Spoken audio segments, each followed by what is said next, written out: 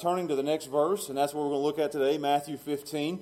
And I hate to disappoint you, but we have been looking at miracles the last few weeks, and today this is not a miracle. This is not a very well-known passage that you're going to look at it and you're going to say, wow, I know that one. I've heard that before. I've got it marked in my Bible. There's nothing Josh can say about these miracles. So we got something new for you today, and it's a very important passage, I think. We see here in the first 9 verses of Matthew 15, Jesus is taking a stand for the truth.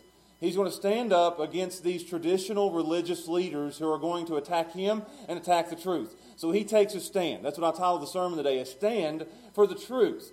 And I think that's very good for us in the world we're living in today. You could say that we're living in a world full of lies.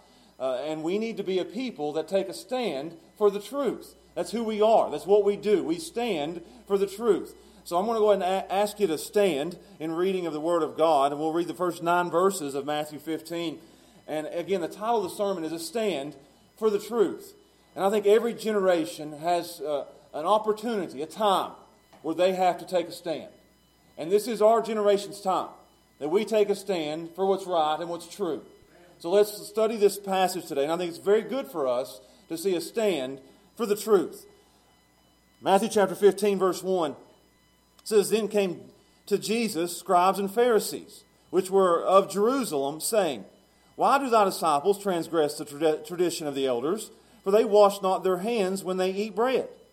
But he answered and said unto them, Why do ye also transgress the commandment of God by your tradition? For God commanded, saying, Honor thy father and mother. And he that curseth father or mother, let him die the death. But ye say, Whosoever shall say to his father or his mother, It is a gift, but whatsoever that thou mightest be profited by me, and honor not his father and his mother, he shall be free. Thus have ye made the commandment of God of none effect by your tradition. And watch this. Jesus tells it how it is here. I don't think Jesus would, I know Jesus wouldn't survive the culture we're living in today. Look what he says. Ye hypocrites, well did Isaiah prophesy of you, saying, This people draweth nigh unto me with their mouth, and honoreth me with their lips, but their heart is far from me. But in vain they do worship me, teaching for doctrines the commandments of men. So we're going to look at today a stand for the truth, as Jesus stands up against the most powerful men in the world at that time. And that's a stand we're all going to have to take in the coming days, a stand for the truth. So let's pray together and we'll study this passage. Father, we thank you for the teaching of your word and for our reliance on it. We stand upon the rock-solid Word of God. That is our foundation. That is what we preach. That is what we teach. That is what we aim to live. We are a people of the truth. And God, I pray that in this time, and this may be the first time for this generation, in a world full of lies, that it's our opportunity to stand for the truth. To say what's right is right and what's wrong is wrong. That we stand with God and His Word. So God, help us to see as an example our Lord and Savior, Jesus Christ, as He stands and has much to lose as He stands against these men. God, that we would be able to stand as we go up against some of the most powerful people in the world. May we stand for the truth. And we ask and pray these things in Jesus' name. Amen. You could be seated.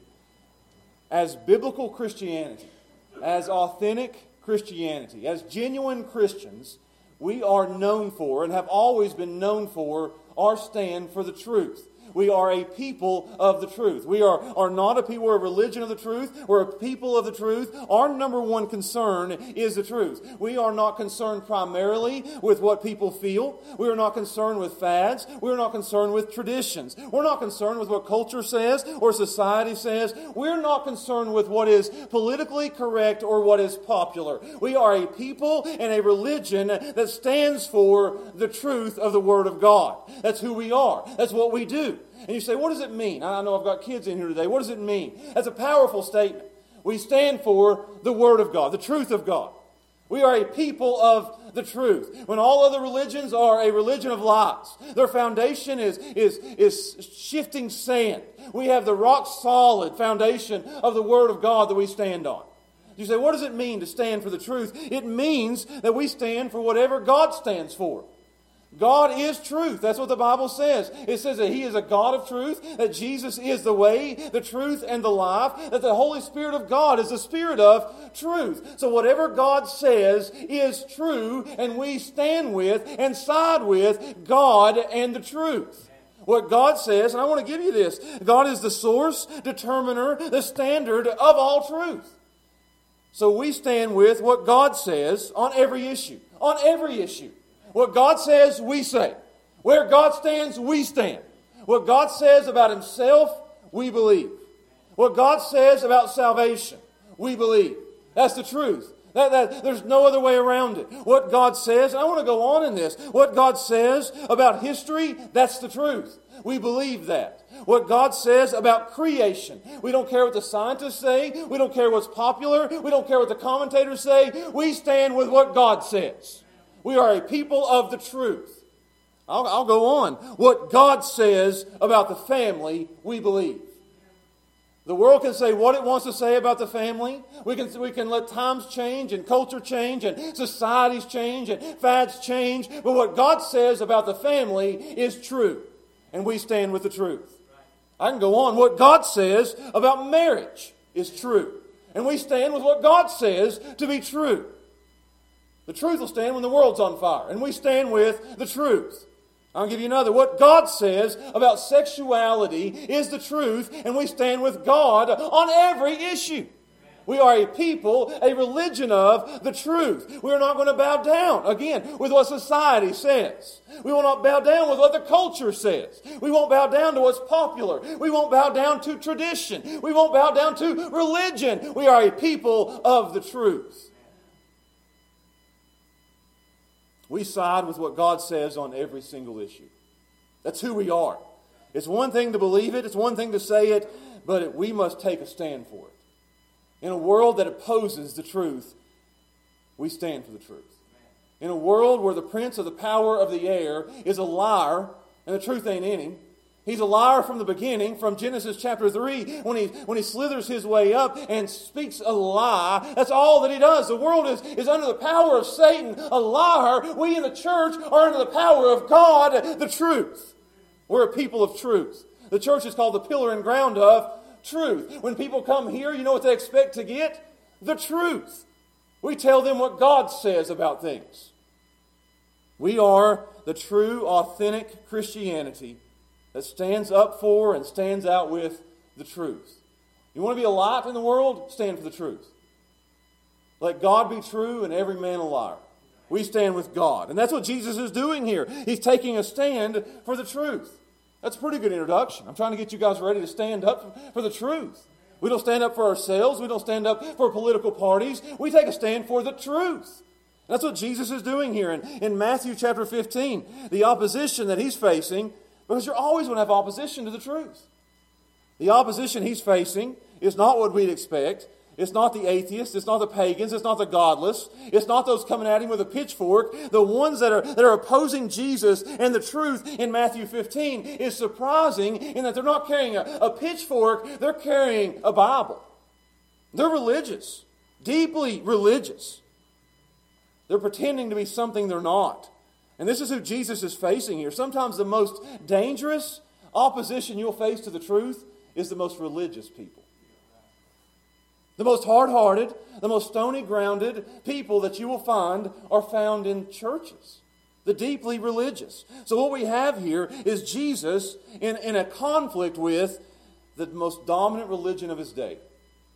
Jesus is standing for the truth, and they're standing for tradition. And they're going to go head to head. This is a heavyweight battle of Jesus versus the Pharisees. Truth versus tradition. Jesus versus the deeply religious. And there's a lot on the line here.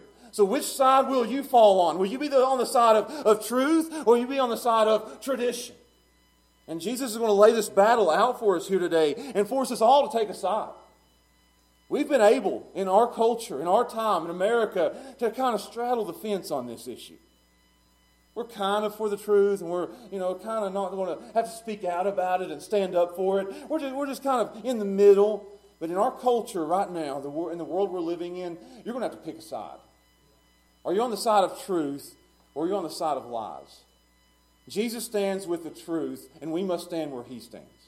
So let's look at this passage today. This is much needed. And I want to break it down to you in 3 points, as I usually do. I want to show you, number one, as we look at a stand for the truth, I want to show you, number one, the truth is attacked. The truth is attacked. You see that in verses 1 through 2. As this opposition, these enemies, these arch enemies come up to Jesus. And who are they? Verse 1, then came to Jesus, and here's your enemy. Here's your opposition. Here's who Jesus is facing. And it says there, they came to Jesus. Here's Jesus on one side, and here comes the scribes and the Pharisees on the other. Heavyweight bout is about to take place. Truth versus tradition.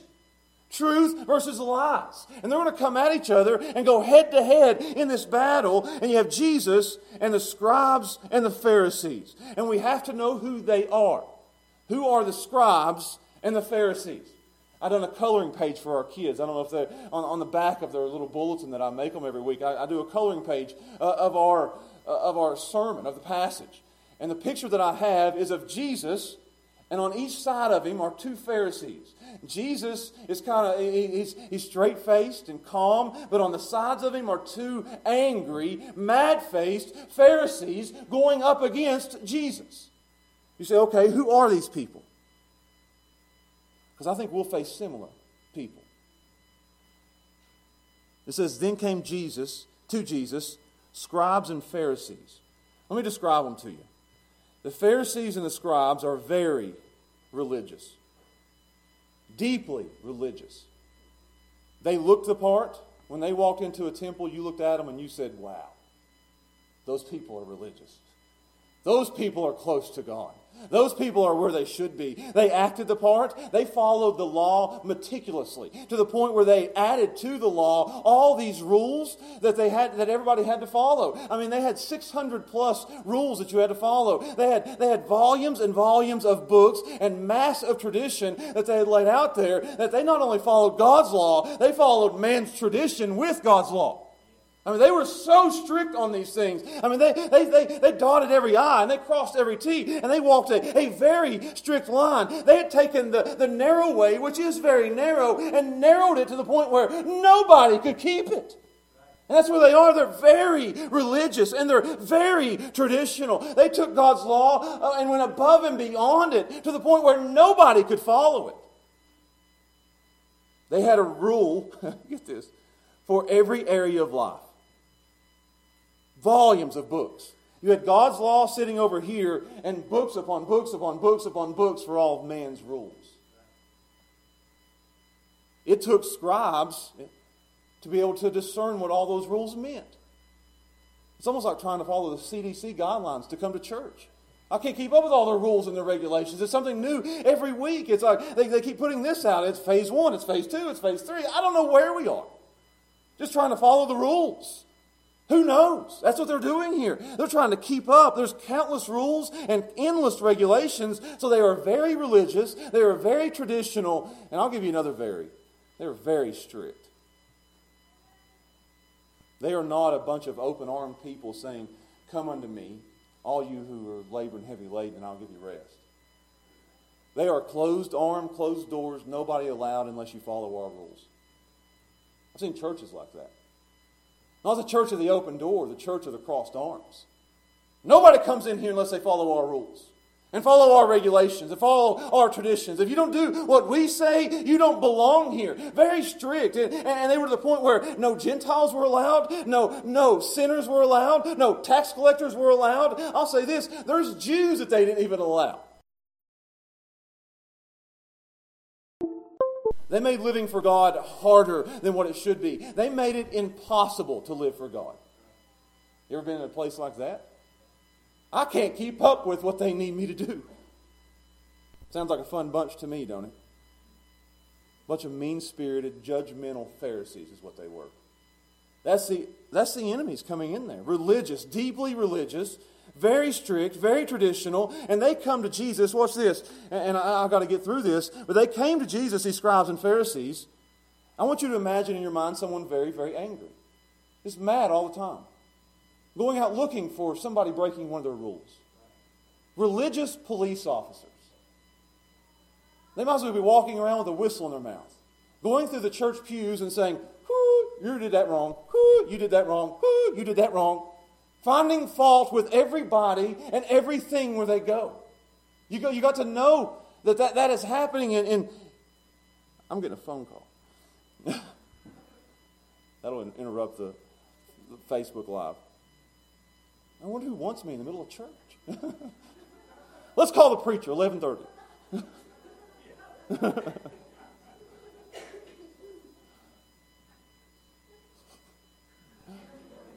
I don't know where I was at now. Somebody religious getting ready to jump on me is what it was. He's talking about me. I'm going to call him. He's breaking one of my rules. Told you. Mean-spirited, judgmental people. You ever come across that type of person in church? Religious. Always out to get people. You can find sometimes more compassion and more sympathy out in the world than you can in the church. You can find more people out there with open arms ready to accept you than you can in church when you walk in, people looking like this. That's who they are. They're not people of the truth, they're people of tradition. And they come 60 miles. Look what it says. Let's get back into the text. Then came to Jesus scribes and Pharisees, which were of Jerusalem, saying, they came to Jesus from Jerusalem, which is a 60-mile ride or a 60-mile walk, and they're on a mission to see Jesus. They're not going to Jesus to sit under his teaching and to sit there and say, "Hey, I'm coming to learn from you. I'm coming to sit under your teaching and to learn what you have to say." They're coming to critique Jesus. I mean, this is so common in our world. They're coming not to listen and to learn. They're coming to critique. They're coming to dig up dirt. They're coming to find fault. They're coming to nitpick at Jesus and his disciples. They came 60 miles just to find something wrong with Jesus. There are people that come to church just to find something wrong with people. There will be people coming to church just to find something wrong with the church and to find something wrong with the preacher. They're not people of truth, they're people of tradition. And those traditions are going to fight angrily at truth. So they follow Jesus and they follow his disciples, looking for anything, any opportunity to say, "Gotcha." I mean, they're like spies. Mission Impossible type stuff, where they're just lurking on every corner, trying to find Jesus and his disciples doing something that they shouldn't be doing. Or not following one of their rules. And look what they do, they find something. In verse 2, look what they find.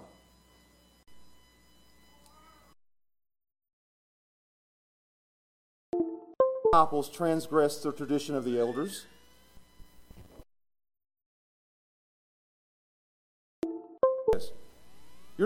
Why do your disciples transgress the truth?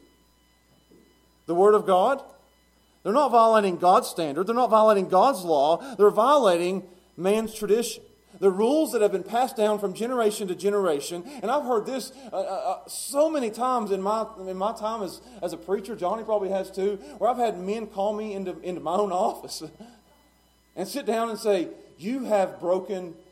And you're sitting there thinking, which one of God's laws have I broken? And they look across from you and they say, "You've broken our rules.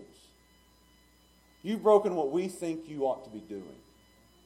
You're not doing as we think you ought to be doing." And that's what they're saying here. They found something that the disciples haven't done that they think they ought to be doing. And what is that? I mean, they go to Jesus to tattletale. Here's what we've seen your followers not do. And look at this. Some of y'all you're going to condemn the disciples too. For they don't wash their hands when they eat bread. That's what they found them doing, or not doing. This isn't a bunch of germaphobes. This isn't about hygiene. They had a rule that if you went out to the market, if you went out to town, and you were around a bunch of people, and you guys probably think this is a good thing, that when you come back, you had to wash yourself thoroughly when you got back. Again, this isn't about a disease. The coronavirus wasn't going around then. This isn't about having hand sanitizer and washing yourself up when you come back from the store. No, when you went out and you got around some Gentiles, they were unclean and they were dirty and they were sinful. And if you rubbed shoulders with them, if you rubbed elbows with them, if you got around a Gentile, if you got around a sinner, that sin and that uncleanness would rub off on you. So when you got back to your house, you better get out your pot. And they had it's almost like you're a surgeon. You had to wash every bit of your hands. You'd pour it this way, down your arm, and then you had to pour it down your arm this way, and you had to completely cleanse yourself from the filth of the world. That's what their law is here. And that's what he says the disciples haven't been washing themselves. They had been looking through windows at these guys. As they come back from town and they go into their house and they go and grab their bread instead of going to their pots and washing their hands meticulously. I said, Jesus, your guys ain't washing their hands like we think they should. They were ceremonially unclean, contaminated. The disciples had stepped outside their lines and their standards. They'd broken not God's rules, but their rules. So they accuse him with a smug look on their face and hatred in their voice. They say, your disciples have broken our standard. Your disciples have broken our rules. And this is when tradition attacks truth. It's the most ugly, most deadly, and most common attack you'll find to the truth. Human nature doesn't change. And I've already mentioned it, but churches still have rules, traditions, and standards that go above and beyond what God's Word says. I could write a book on the things that have been said in our church. Things that have been said to me, things that have been said about my kids. You grew up in this, where they put rules on you that you couldn't possibly follow. They come to you and they'll say, you didn't do this. I didn't know I had to do that. You did this. I didn't know I couldn't do that.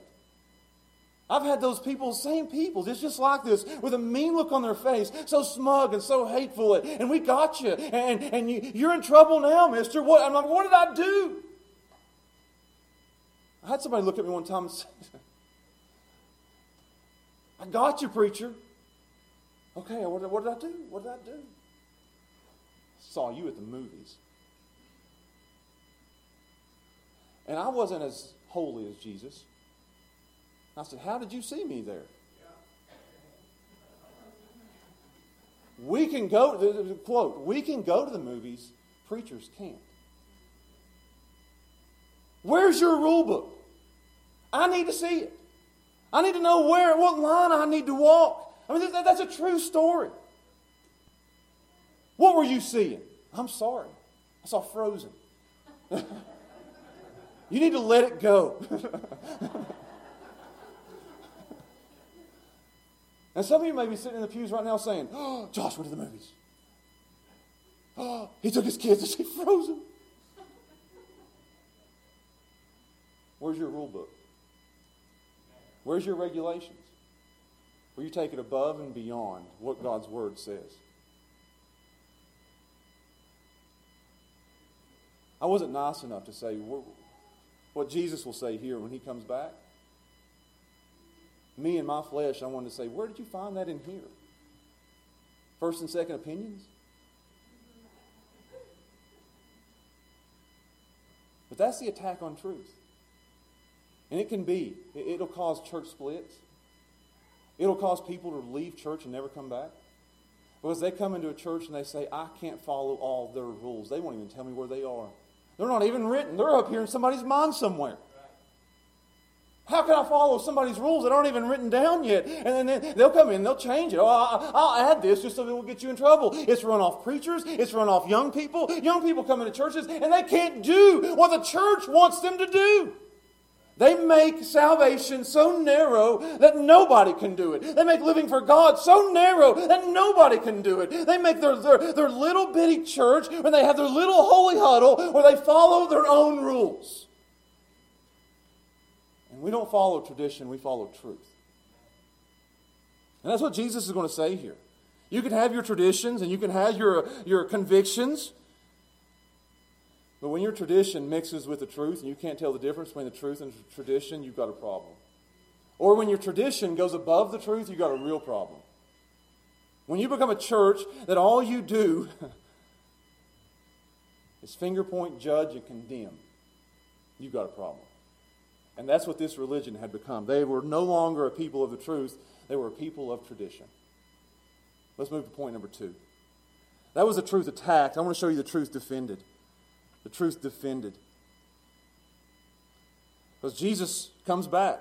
I tell you, Jesus is not one you want to argue with. It says, but he answered and said unto them.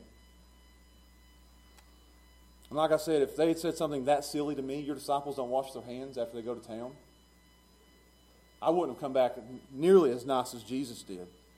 So Jesus, what does he say? He doesn't give excuses. He doesn't give an explanation. He doesn't apologize. That's what everybody in our culture does now. When somebody points something out, whether you did it or not, you have to apologize. Jesus wasn't politically correct here either. What did Jesus do? He admits that his disciples had broken their laws. You see that in verse 3. He answered and said to them, why do you also? Yeah, my disciples aren't walking your line. My disciples aren't following your standards. My disciples aren't jumping through your hoops, is what he's saying here. But he doesn't deny it, but watch what he does. He doesn't say, well, they didn't do that, or they'll do better later on. He says, yeah, they're not following your laws, but look what you're doing. You're one to talk. They're not following man's traditions. You're not following God's truth. Look at that. Why do ye also transgress the commandment of God? Do you see that? They said you're transgressing the tradition of elders, and Jesus said they're transgressing the commandment of God. There's a big difference there. The disciples break tradition, man-made. The Pharisees are breaking the truth, God-made. And we have to be able to discern the difference between those two things. What is tradition, man-made, and what is truth, God-made. And it's our obligation not to follow man's tradition, but to follow God's truth. That's our standard. That's the line that we walk. And that's what Jesus is doing here. We don't have to live up to man's standards or man's rules.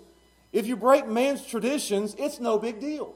If you break God's law, it's called sin.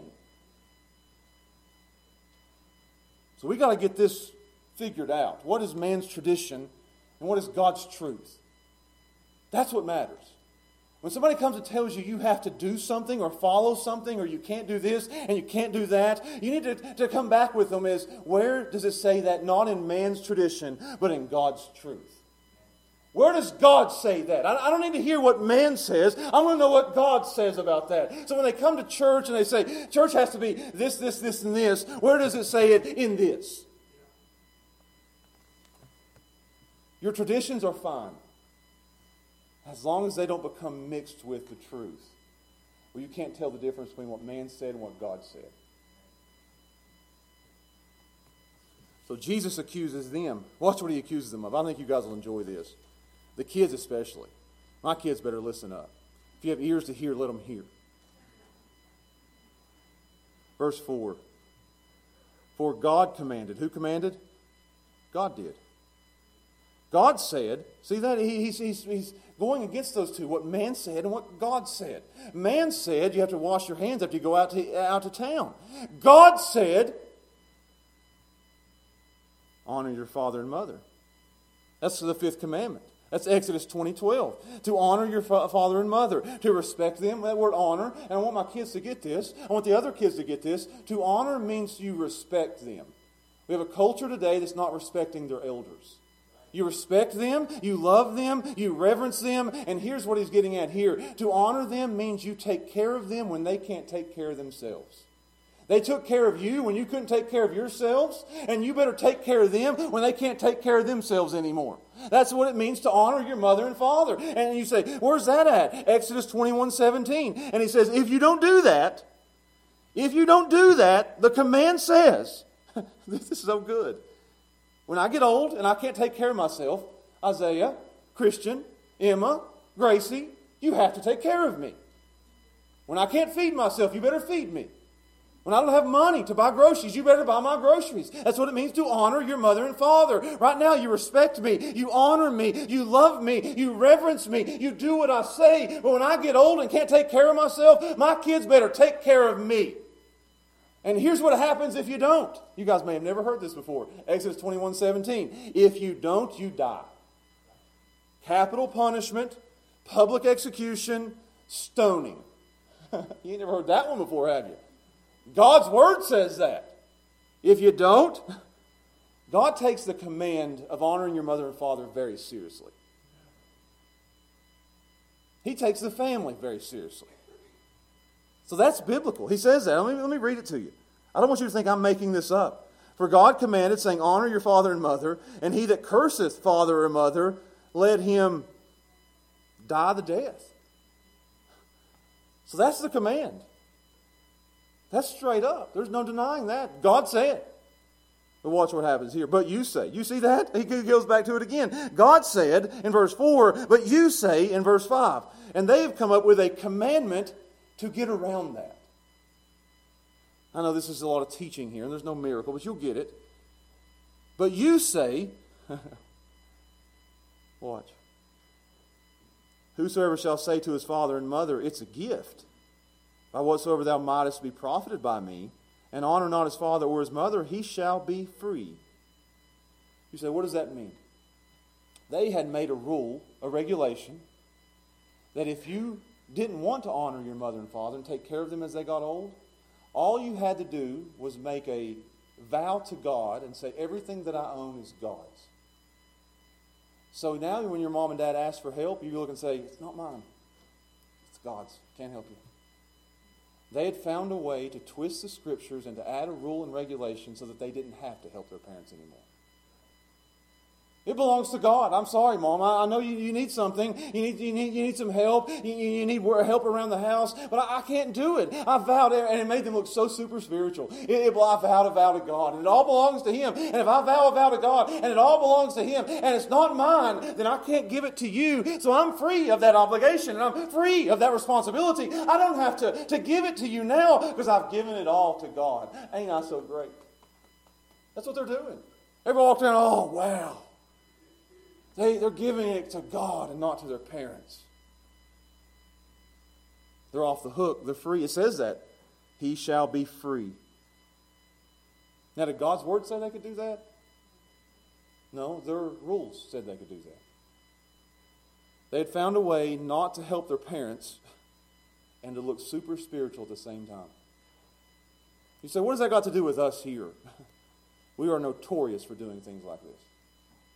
We are notorious in the church for taking a command of God and twisting it so we don't have to follow it. We find ways to get out of doing what God says, to live however we want to live, to excuse it, to justify it, to twist it so we can live however we want and not have to do what God's Word says.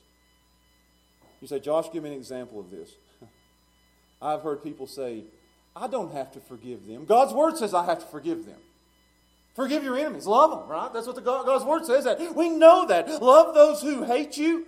That's what we're supposed to do. We aren't just to love those who love us. We're to love those who hate us. And we're to forgive them. How much do we forgive them? 70 times 7. Just on and on and on and on. Forgive them, forgive them, forgive them. But I have heard people in the church say, yes, God's Word says forgive, but I don't have to unless they ask. But I don't have to unless when they hear. I don't have to unless when they ask that they actually mean it. I don't have to unless they ask and they don't mean it, and if they don't change their ways and repent of what they did to me and pay me back for what they did to me.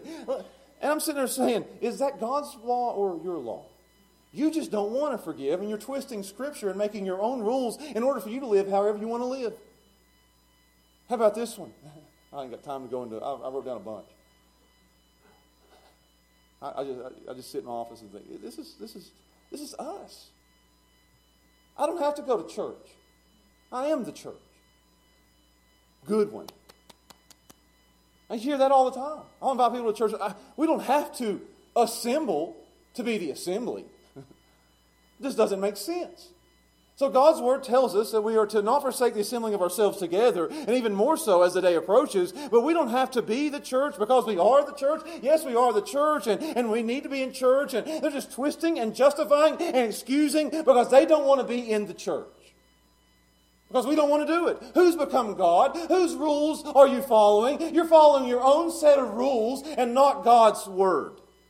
You're not a people of the truth anymore. You're a people of yourself. I've got more. You want one more? I'll give you 5 more. I've heard people talk, I don't have to give. I'm not obligated to give. I'm not obligated to tithe. God's Word says this, but if I don't agree with the pastor on 100% of everything, then I don't have to give to the church. Whose rules are those? Whose rules? And we do that. I'm not going to give you any more. I want to move on because Jesus is going to tell them who they are here when they do that. The churches are notorious for this. I'll give you another one. I just thought of another one. The Bible says in Romans 13 to obey those who God puts over you in the government. The Bible says that. But when a pandemic hits, we don't have to anymore. Whose rules are those? I've heard people say that. Well, the Bible says I need to obey, but anytime you have the Bible says but, you're in trouble. The Bible says that we need to obey those in authority who God has put over us because they are servants of God. That's who they are. Unless they're asking us to specifically break a command of God, we are to obey. But the Constitution says I have freedom to do whatever I want. Are you a people of the truth or are you a people of the Constitution? Oh, let's see. We do it all the time. Josh does it. We do it. But we are a people of the truth. And Jesus here says, watch this, it's a big problem. Why? Because look what it does. And I've already given you kind of a heads up on that. He says at the end of verse 6, here's what the problem is. You've made the commandment of God none effect by your tradition. Here's what you've done. You've taken tradition, and that's what they did. They were following their tradition and their rules instead of following God's law. So what they've done is, and that's how it always must be, that God's word is always above man's tradition. But they had taken man's tradition, man's rules, man's regulations, man's thoughts, man's opinions, man's want-tos, man's feelings, and they'd placed it above God's word and made God's word none effect. They're following what they want to instead of what God says to. Tradition is now superior to truth. And this is everywhere. I've got examples of this. This happens in cults. Jehovah's Witnesses take their God's word and place their watchtower above God's word. And they follow what they want to follow instead of what God says to follow. Mormons take God's word and they place 3 books ahead of God's word. They have the Book of Mormon, and I wrote a quote down here. This is the first time, Johnny, I've ever quoted Joseph Smith in the pulpit. Probably the last. But here's what he says about the Book of Mormon. Here's what the Mormons follow. Joseph Smith says this: the most correct book on the earth and the keystone to our religion is the Book of Mormon. They take the Book of Mormon and they put it above God's word. So they follow the words of Joseph Smith before they follow the words of God. You say, well, that's true of cults. It's true of Catholics. These are all C words here too. You got the cults, you got the Catholics. You know what they have? They have their traditions and their teachings. And they take the traditions and the teachings, and here's God's word, and they place their traditions and their teachings, and even the teachings of the Pope. The Pope's words are more valuable than God's words. That's what they do. They take, and all our traditions, and all of our thoughts, and all of our opinions, and all of our feelings ought to be down here below God's word. This is our standard. This is God's truth. But they take it and bring it down and place the Pope up here. Place their traditions up here. They place all their teachings up here. And when they are at odds with one another, which one do they side with? Their traditions and teachings. You want another one? Yeah, you do. It happens in cults. It happens with the Catholics. It happens in our culture. When times change, when the fads change, we take God's word and say, well, we got a new truth. God's word says this about sexuality, but times have changed. Our laws have changed. The government has changed. People have changed. We are progressing. When the Bible says we are not progressing, we are regressing. We're not getting better, we're getting worse. We're falling deeper into depravity and sin. We don't follow the fads. We don't follow the trends. We follow God's word. Our new ideas, our new thoughts, We're coming today where Marxist ideas are ahead of God's Word. Man's thoughts, man's opinions, man's fads, man's beliefs, man's ways, and in our culture today, man's feelings. I don't feel like that's right. I come across an Episcopal priest the other day. And he was trying to tell me that all roads lead to God. There's a Muslim way that leads that way. It'll get him to God. Hinduism, it'll lead you to God. That's what you call a universalist. Everybody's on their way to heaven. And I said this to him. Get this. I'm not as nice as Jesus tends to be. I said, but Jesus said, you get that? I think that all roads lead to God. Everybody's going to heaven, no matter who they are. But even they have a standard. Hitler's not going to heaven. I said, but Jesus said, I am the way, the truth, and the life, and no man gets to God but through me. And this is what he said back to me. I don't feel like that's something Jesus would really say. I don't care what you feel like. I care what God's Word says. We are a people of the truth, not a people of what I feel or what my opinion is. Opinions are going to change like the wind. We are a people who stand on the rock-solid Word of God. I've got another one for you. You want another one? Yeah. As long as I don't get a phone call, we're good to go. It happens in cults. It happens with the Catholics. It's happening in our culture. And it happens in our churches. Where you take God's Word and you put your traditions above it. This is how we've always done it. I don't care how you've always done it. What does the Word of God say about it? God's Word is our standard. You have your traditions above God's Word. You have your convictions. This is what I think. This is what I believe. I don't care what you've always been taught. This is what God's Word says. Our opinions, our history above God's Word. So let me make a statement here and I'll move on. The Bible is our ultimate and final authority on all issues to life and godliness. It's authoritative. It's absolute. It comes from God, and everything else must bow the knee to God's Word. I want to say this. The Watchtower and the Book of Mormon must bow the knee. And I'm not even going to say bow the knee. It must go into the trash heap of history. But it must bow the knee to the Word of God. The Catholic traditions and the teachings and the Pope himself must bow the knee to the authority of God's Word. The culture and its feelings and its opinions and its fads and its ideas must bow the knee to the Word of God.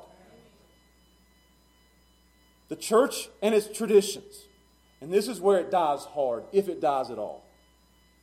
You go into a traditional church that is stuck in their ways as a pastor, as a teacher, and they'll chew you up and spit you out because tradition dies hard.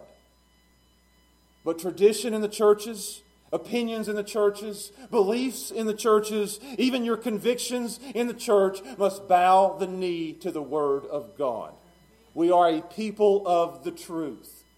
We are a religion of the truth. We want to know what God says. We don't need to know what man says.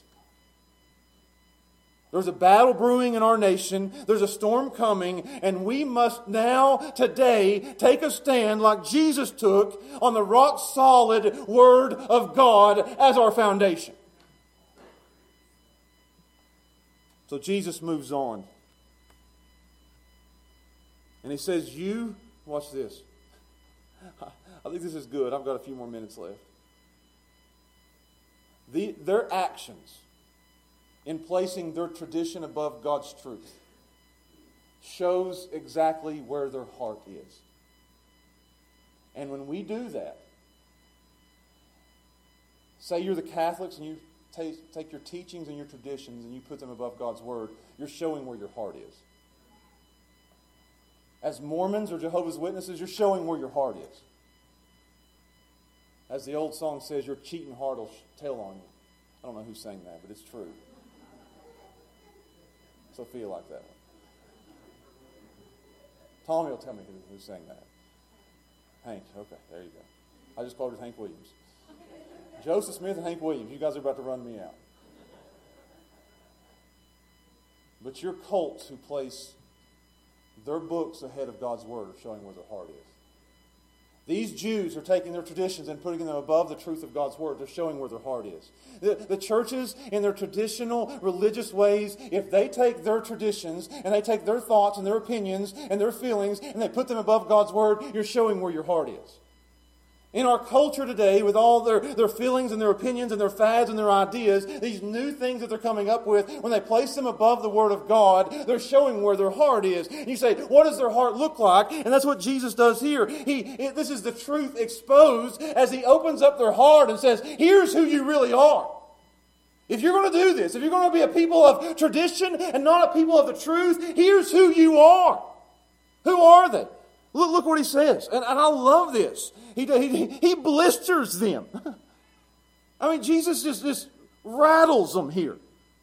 You hypocrites. Do you see that there? You hypocrites.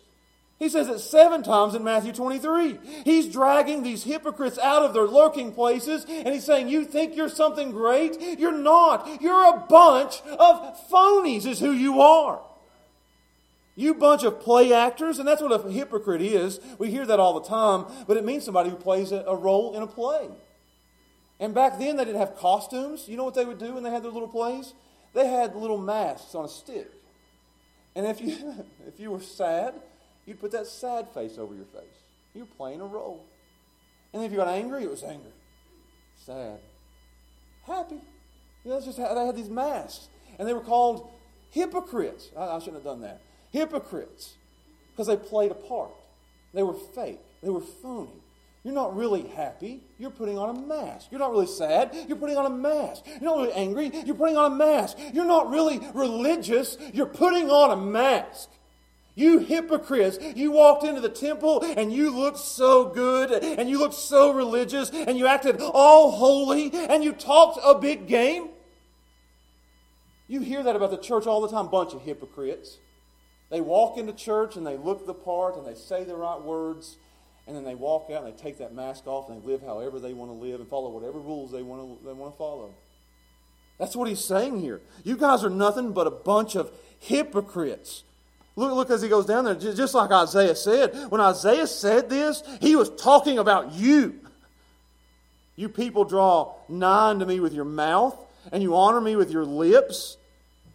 You see that? You walk into your temple and you look so holy, and you act so holy, and you talk so holy. You stand up in front of everybody and you say the right words and you pray the right prayers. You're putting on a big show. You have all the rituals down. You have all the routine down. You have all the rules that you follow. You have all the prayers that you say. You're going to, with your mouth you say you're right, but what does your heart say? This is speaking of these religious, deeply religious people. Do you understand that there's a lot of people meeting in churches today just like ours in the mountains where we are deeply religious? And we come walking into church and a lot of people look the right way and they say the right words and they're putting on that mask every Sunday. Every Sunday. And Jesus says, walking through the religious motions, but deep down, where's their heart? It's not about what you say. It's not about what your mouth says. It's not even about the mask that you wear. You're in literal masks that we wear now. It's not about that. Because you can come walking into church here today, look the part, act the part, sing the part, give the part, fellowship the part, do everything that you've always done for years and years and years and years and years. And people will think you're so holy and you're so good and you're so close to God. But look what he says. The people draw nigh unto me with their mouth, and they honor me with their lips, but their heart is far from me. I would hate for that to be the case in a church. That you come in here and you sing like the Mormon Tabernacle Choir sings the Hallelujah Chorus. And it is one of the most beautiful things you will ever hear on the face of the earth. Google it. Look it up on YouTube. The Mormon Tabernacle Choir singing the Hallelujah Chorus. And it will bring you to tears. but they are singing about a Savior that they don't know. You walk into churches today and people are singing victory in Jesus, and they sing it with their lips, but they don't have any idea what it means to have victory in Jesus. None whatsoever. They can sing nothing but the blood of Jesus as loud as they can, but they have no idea what it means to plead the blood of Jesus over their sins. They can give all kinds of money, and people do. Religious people give probably more than normal people. And you can give, and you can give, and you can give. But your heart can be so far from God. There could be an infinite chasm between you and God. But everybody looks at you and says, that has to be a holy person. They follow the rules. They come to church. They do everything down to a T. But your heart can be so far from God. You could be sitting in these pews here today, following all your rules and your regulations and everything that you think is right. Looking close to God here today. People drive by and you know what they think about us? Oh, those people look close to God. You can get up and preach a sermon. Say you're a pastor, preacher. Oh, holy man of God standing up there. Right? And your heart can be so far from God. You know nothing about the Savior you even preach. You're a hypocrite putting on a show up in front of a bunch of people. God, may it never be me standing up here putting on a show to make you guys pat me on the back. You hypocrite, phony, fake people is what he's saying.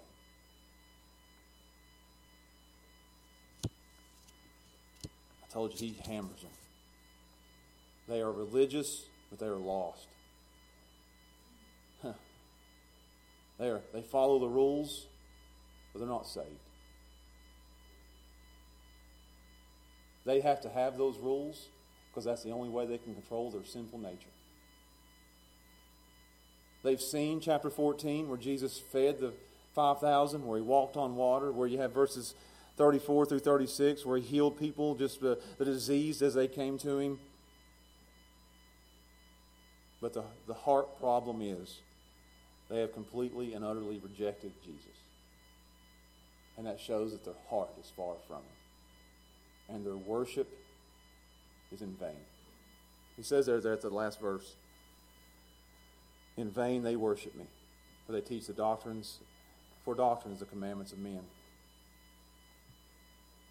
You get that? Their worship is in vain. You know what it means to be in vain? Empty. It means that they come to church and it's not pleasant or acceptable to God, and it's not profitable to them. It's a waste of their time. It's dead, formal, and empty. They've rejected Jesus Christ. And by rejecting Jesus, instead of bowing the knee to Jesus and seeing all these miracles, they come and call out his disciples for not washing their hands. I've done that here, and I'm closing. I got 5 minutes left. I've seen it firsthand, where you can get up in a church and you can preach Christ and him crucified with every ounce of energy that you have. And you can preach as close to the Bible as you possibly can, word by word, verse by verse, never missing a thing. And then you get called into your own office, and it's not bowing the knee to follow Jesus and his word, that you've done some kind of rule wrong. And I usually don't say it. I try to hold myself back. But that's the hardest heart you'll ever find. Sitting in a pew, and the gospel going out, and people being saved and lives being changed. And you've got some people in the church that don't like it because their authority is being questioned. So they'll come and say, you've broken one of our rules. It's the hardest heart you'll ever find. They say it's a tough nut to crack. That's an impossible nut to crack. And churches across America are filled with religious nuts that their only hope is the gospel cracks open their heart. And this is found in the most religious places on earth. Now the question we need to ask as I close is, could that be the case today for you? Could that be here in this church? Could that be your heart? That you showed up here today and you sang and you gave and you would say you're close to God, but in reality you are far from God. Could that be the case in here today? It's possibly the case for someone in here that you just showed up and you're going through the motions and you look the part and you act the part and you say the part and you do the part, but in reality your heart is so far from God that you are separated from Him. You say, how do I know? That's the question. I sit down last night about 2 o'clock. I said, how can we know if our heart is far from God? How can we know if we're just stuck in the rules and the rituals and the routine of a religious show? How can we know? And here's one way to find out. And I want you to listen to me just as I close this out. Here's one way you can find this out. One day when you stand before God in judgment, and we all will. One day every single one of us will. That's across the room. You'll stand alone before God. And you'll have the opportunity to plead your case. Here's how you'll know where you are. What do you plead before God in judgment? If you are a religious but lost person, you will stand before God and you will say, I did my best. You will say, I followed the rules. You will say, I was pretty good. You will say, I was decent. You will say, I followed the traditions of the church. You will say, I sang the songs. You will say, I gave some money. I had a pickle jar in the back, and I dropped my money in there every single week. I went to worship. Did you not see me worship every single Sunday? I was there. I wore a tie. I did it all. Did you not see what I did in the church, and what I built in the church, and how I served in the church? Did you not see what I did while I lived? If you're a religious but lost person, you will plead your goodness and your good works. You will stand before God on your own merits, and if that's the case, you will stand hopeless and doomed. If that's your answer before God, look what I did. Look at the rules I followed. Look how good I am. You are doomed. But if you stand before God, just as I am without one plea, but that His blood was shed for me, then you're saved. Because that's what salvation means. Nothing to plead but the life and the death of Jesus Christ. Nothing to plead but mercy. I deserve nothing. I am nothing. And as Charles Spurgeon said, I am banking my eternity on a life I did not live and a death that I did not die. I'm banking it all on the Lord Jesus Christ. That's what it means to be saved. Not your goodness, not your good works, not who you are, and not what you do. If you stand before God one day and you plead nothing but the cross, that's what it means to be saved. You cannot plead your rules and your regulations and your religion. Only then can you say that you're truly saved and going to heaven, because you're banking on nothing but Jesus. Nothing but the blood of Jesus. So I call you this day, if there's any question in your mind, that you are a religious person but lost, to bank your eternity solely upon what Jesus did for you, not what you've done for Him. On who He is, not who you are. On His works, not your works. Believe in Him, trust in Him, and He will save you. And for Christians in here today, I urge you, I beg you, I plead with you. Let's be a people that stand for the truth in a world that's living full of lies. And that's the truth, and nothing but the truth. So help me God. Let's pray. Father, we thank you for your word. This is a difficult passage to preach today, but I pray that it accomplished that which you set it out to do. I pray if there's anybody in here who is stuck in a religious relationship, where they're just following rules and regulations and trying to do their best to climb the ladder to get to you, that they would see today there's no climbing that ladder. There's no way they can get there. and they would put their full faith and trust in the Lord Jesus Christ for salvation. And I pray for us as Christians, God, it's getting harder and harder to stand for the truth today because opposition is so dead set against the truth. And I pray, God, that you would help us to stand. As Martin Luther said as he stood before the trial at Wittenberg, "Here I stand. God help me." May we do the same. God help us. And we ask and pray these things in Jesus' name. Amen.